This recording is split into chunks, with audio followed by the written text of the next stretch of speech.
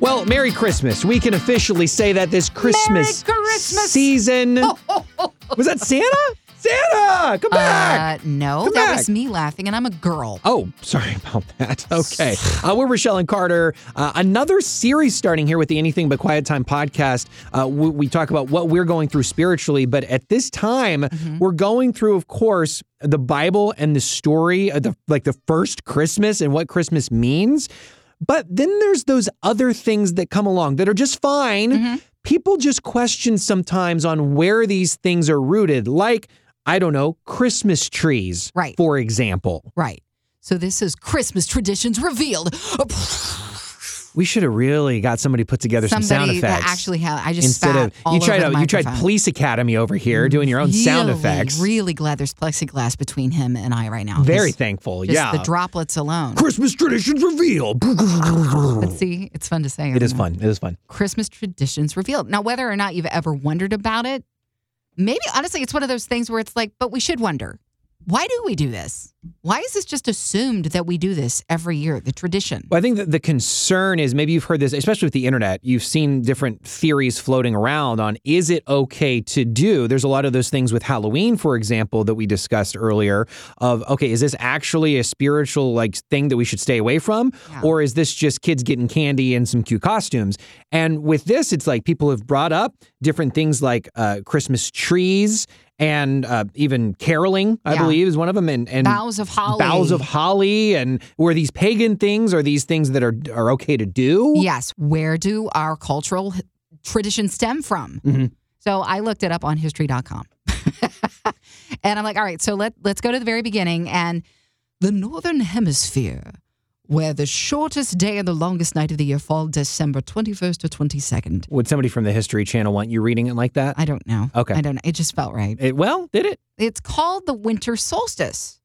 And a lot of people believed, we're talking way millennia ago, they believed that the sun was a god and that winter came every year because the sun had gotten sick. And they celebrated the solstice because it meant, well, at last the sun god is going to get well again.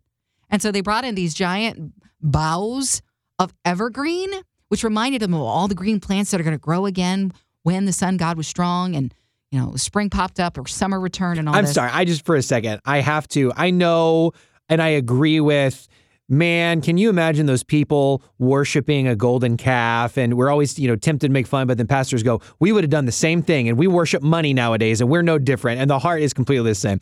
But I'm going to sit here and make fun of that for a second. That sun god gets sick the same time every year. Where does he go? I'm sorry. It's just so dumb. But look at where we go when we choose to take God out of the picture. Exactly. We go dumb. We go dumb. And we know that from past experience. Whenever I remove God from any scenario in my life, I'm not going to make an intelligent decision. It's just going to suffer. Yeah, Whatever happens, right. It's going to suffer. The ancient Egyptians, they worshipped a sun god named Ra. And you may have seen pictures of this guy. He had like a head of a hawk, and he had like this little sun as a blazing disc as a crown. And at the solstice, when Ra began to recover from his illness, they would fill their homes in Egypt there with green palm rushes to symbolize, the triumph of life over death. So here's all this symbolism in a pagan culture. Pagan meaning it has nothing to do with God. It's separate and apart from who God is, right? Early Romans participated in some of this. In fact, they decorated their homes and temples with evergreen. And the Druids, we know that they did stuff like this. I mean, it's all throughout history. So then this is what I think happened. Somewhere along the line, people are like, I'm taking this back for God. I don't know how it occurred. There are so many legends in regards to it as to where the Christmas tree traditions, a lot of them mainly come out of Germany. They think, Tannenbaum. They think that this is where maybe it started. Others differ on that. Where it actually began, I think is even besides the point. We want to take it to a scripture in Jeremiah, scripture passage that a lot of Christian folk have taken it to, whether on social media or even calling you out on holidays and saying, how dare you put up this Christmas tree? Because the Bible calls you out on it in this passage of Jeremiah. It is a scary verse if you've never done it before, if you've never seen it before, because I remember the first time I heard it read, Yeah. I was like, what? This honey, is the Tannenbaum. honey, go burn that thing. Let's burn it. Yeah. Get out of the attic. So here's what it says in Jeremiah 10. Hear what the Lord says to you, people of Israel. This is what the Lord says. Do not learn the ways of the nations or be terrified by signs in the heavens, though the nations are terrified by them. For the practices of the peoples are worthless. They cut a tree out of the forest, and the craftsman shapes it with his chisel. They adorn it with silver and gold, and they fasten it with hammer and nails. Mm-hmm. Mm-hmm. You hear that? You think, oh no. Oh, I done messed up. I just bought that $400 pre-lit tree. The white one or the red, blue, green, all that? Oh, no. It's the one that morphs. It goes from white lights to all the colors, and then it goes back again. It's quite lovely. Yeah. And you're like, oh, I got to get rid of that thing because the Bible says no. And we take a lot of things in Scripture out of context, and we're never meant to. We're to read the whole passage. Why would anybody do that? Can you imagine if somebody did that with your life? Well, people do that, like right? Any one given moment in your life. You see that in media. You see one person say one line of a speech, and we hear the headline. That's all I needed to hear. Well, but you didn't hear the other context. 1,000 words around it. Yeah. And so this was a very specific instruction to the people who were surrounded by pagan rituals, pagan culture, where people were making idols out of trees. Well, let's break that down. Because what you said is it's an idol. What it sounds like is they just cut a tree out of the forest, but then it goes on. A craftsman shapes it into something. They adorn it with silver and gold. Real silver and gold, not ornaments. So what does that sound like? Making it something so they can worship it. They're worshiping that. Now, you may go to this place but look at commercialism here in the United States. We have begun to make an idol out of the holiday called Christmas. I don't disagree with that at all. Yeah. We have to put the emphasis on the reason why we celebrate always, and it's Jesus Christ. And in the very earliest traditions of the Christmas tree, I believe that's what they were trying to do. In fact, some of the history alludes to it was not even a tree per se at first.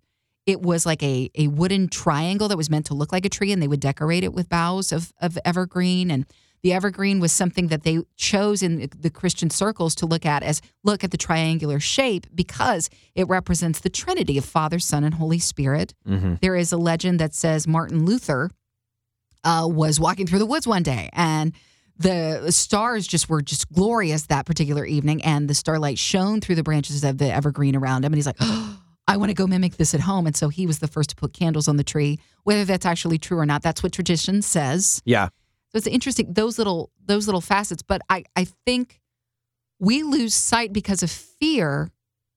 We lose sight of what God gave us in freedom. Yeah. And God gave us trees to enjoy, to admire. And if one of those directs and points us to Him, where is the sin in that? It is not about idolatry. Taken out of context, that passage of Jeremiah has literally nothing to do with Christmas tree at all. This is something that over time, whether it was considered at one time pagan or not, Christians said, God made this tree. Yeah. And I'm going to use it. I'm going to take what you meant for with your purposes. I'm going to put God purposes in it. Torrin Wells is a Christian artist, has some great videos, by the way, at hopeondemand.com about how to live life and navigate. And he has a great video about being a megaphone and on social media and the dangers of that. But he talked about when he does covers of songs that aren't Christian, or even if he will sings it and tweak a lyric or two. Most musicians won't. I don't know how often he would even do that. But he's redeeming it, he said. Yeah. I remember hearing him talking about that once. He's redeeming a song that's not sinful. We have another guy, John Cooper is the lead singer of Skillet. He's going to be on with us early next year, a new book called Awaken Alive to Truth, and talking about culture and everything. But I think about it, John Cooper does rock music. Okay, he's not going to do some of the lyrics that other mainstream rock musicians will do. Right. But could you imagine John Cooper going, "Oh, that band stole the note E. Guys, we can't use the note E in any of our songs anymore. Right. Yeah. The pagans got it. Not going to be able to use the note E." No. We're going to use the note E and we're going to sing about Jesus over it. Yeah. Like, that's what a Christian band does. God only ever wants a relationship with you and I. Why he does, only he knows. Yeah, right? And we constantly add ingredients like fear to that relationship. And the first thing that, during this season of Christmas, we talk about the angels' visitations, which are so amazing how these messengers from God, that was literally what their job was, is just, all right, we're here to present this information along with all the other duties an angel might have, including keeping us safe, guardian angel, if you will, or whatever it is that God puts them up to. They are at his command. Mm-hmm. That's all we know, right?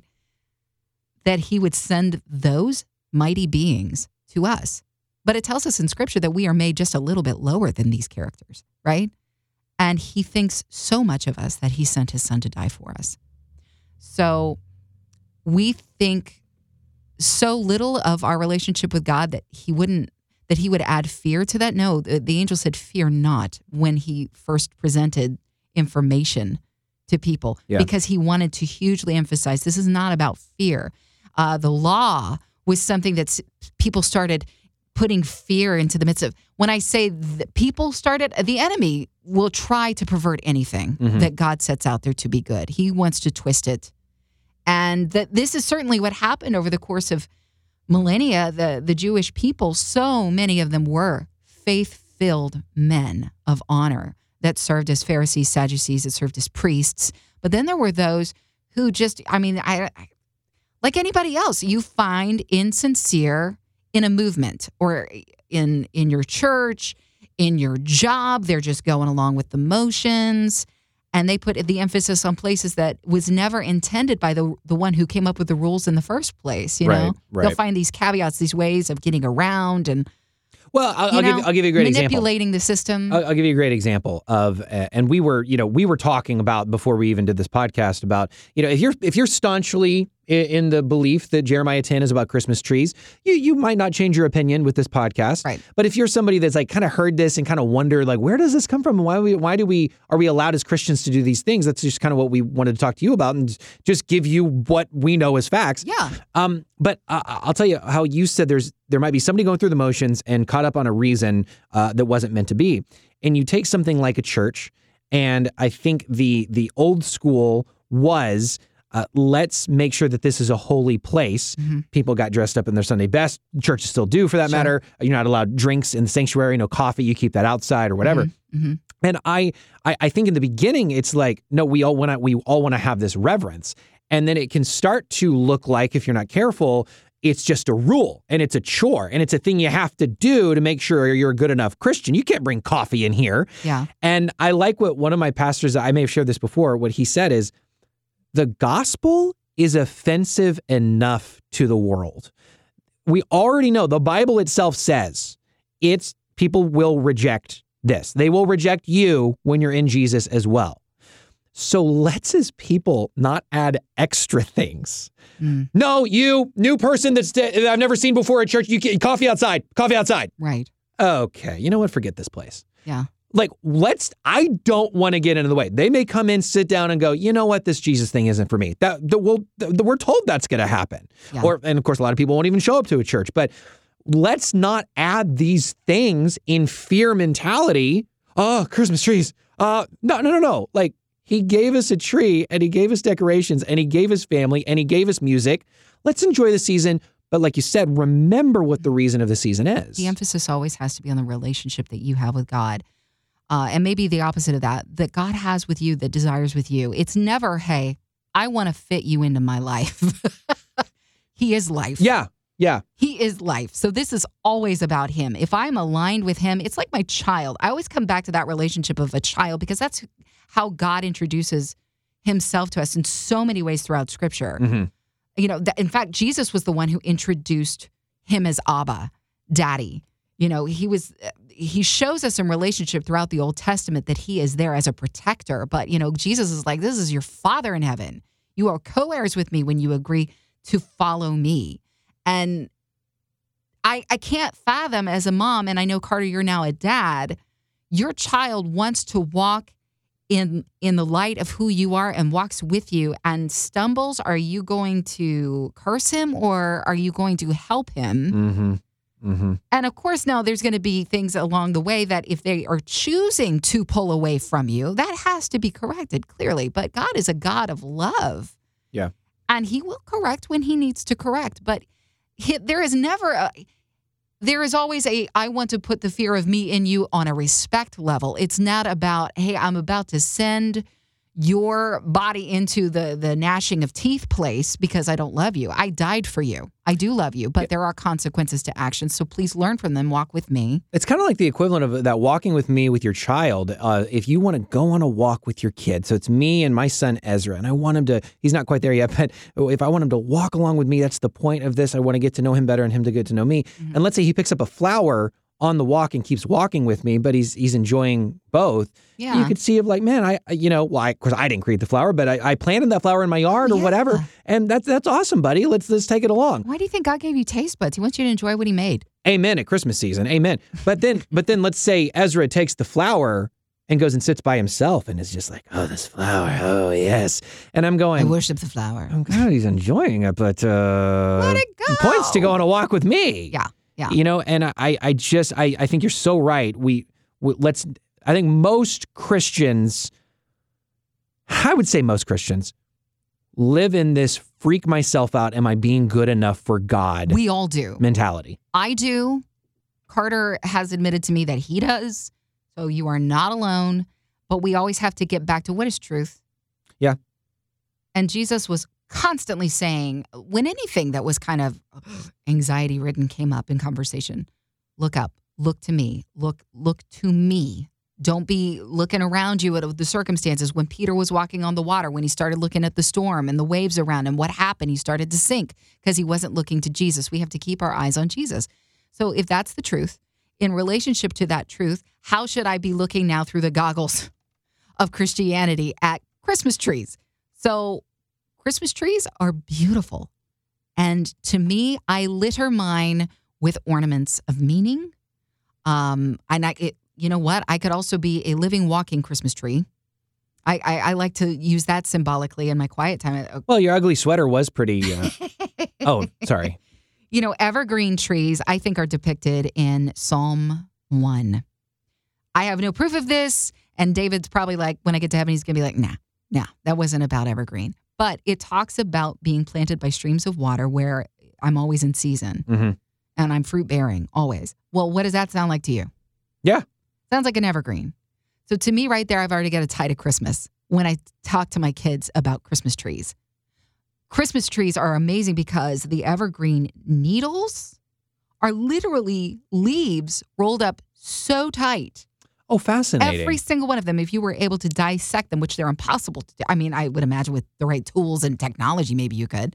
But they're tightly rolled up leaves, and they're able to contain the moisture, which is why they're evergreen. Interesting. They can keep that moisture for forever. So again, I want to always maintain the thing. God, he's characterized as living water. I want to always keep that with me. There's another tie-in for a Christmas tree parable type learning experience, not just for your children, for yourself. But yeah. I like the idea of that. And then, I have ornaments on my Christmas tree at home that symbolize an outing, Carter. If I go on vacation to Disney or something like that, I'll bring back an ornament. Do you remember that time? I have those kinds of ornaments though on my own. If I'm to be like a tree planted by living water, streams of water, Psalm 1, that bears its fruit in every season. If I'm like a tree, what ornaments do I have in life? Some of them are good reminders. This is what I've been through. This is the places that God has given me. And sometimes the ornaments of my life, there have been places where it was not a good time, but God has taught me so much through them. And so there are different ways that you can minister to your family through decorations right there that have zero to do with pagan rituals. You are redeeming, as what you were talking about with Torrin Wells, you're redeeming the situation just like Christ redeemed you and I.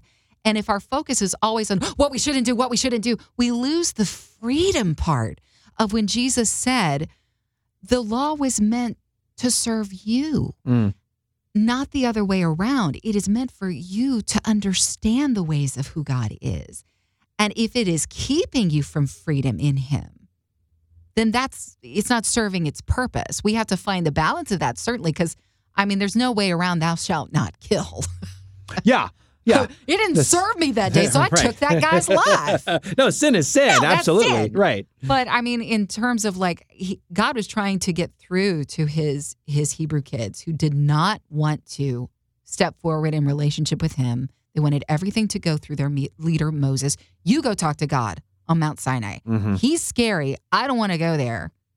Like, well, so now Moses has to write down all of these regulations because you can imagine the kids trying to get around, you know, just like your own laws. Like the kid, you have to say please and thank you. Mhm. Please, thank you. Right. You know, they're Right. trying to get Yeah. around your ways.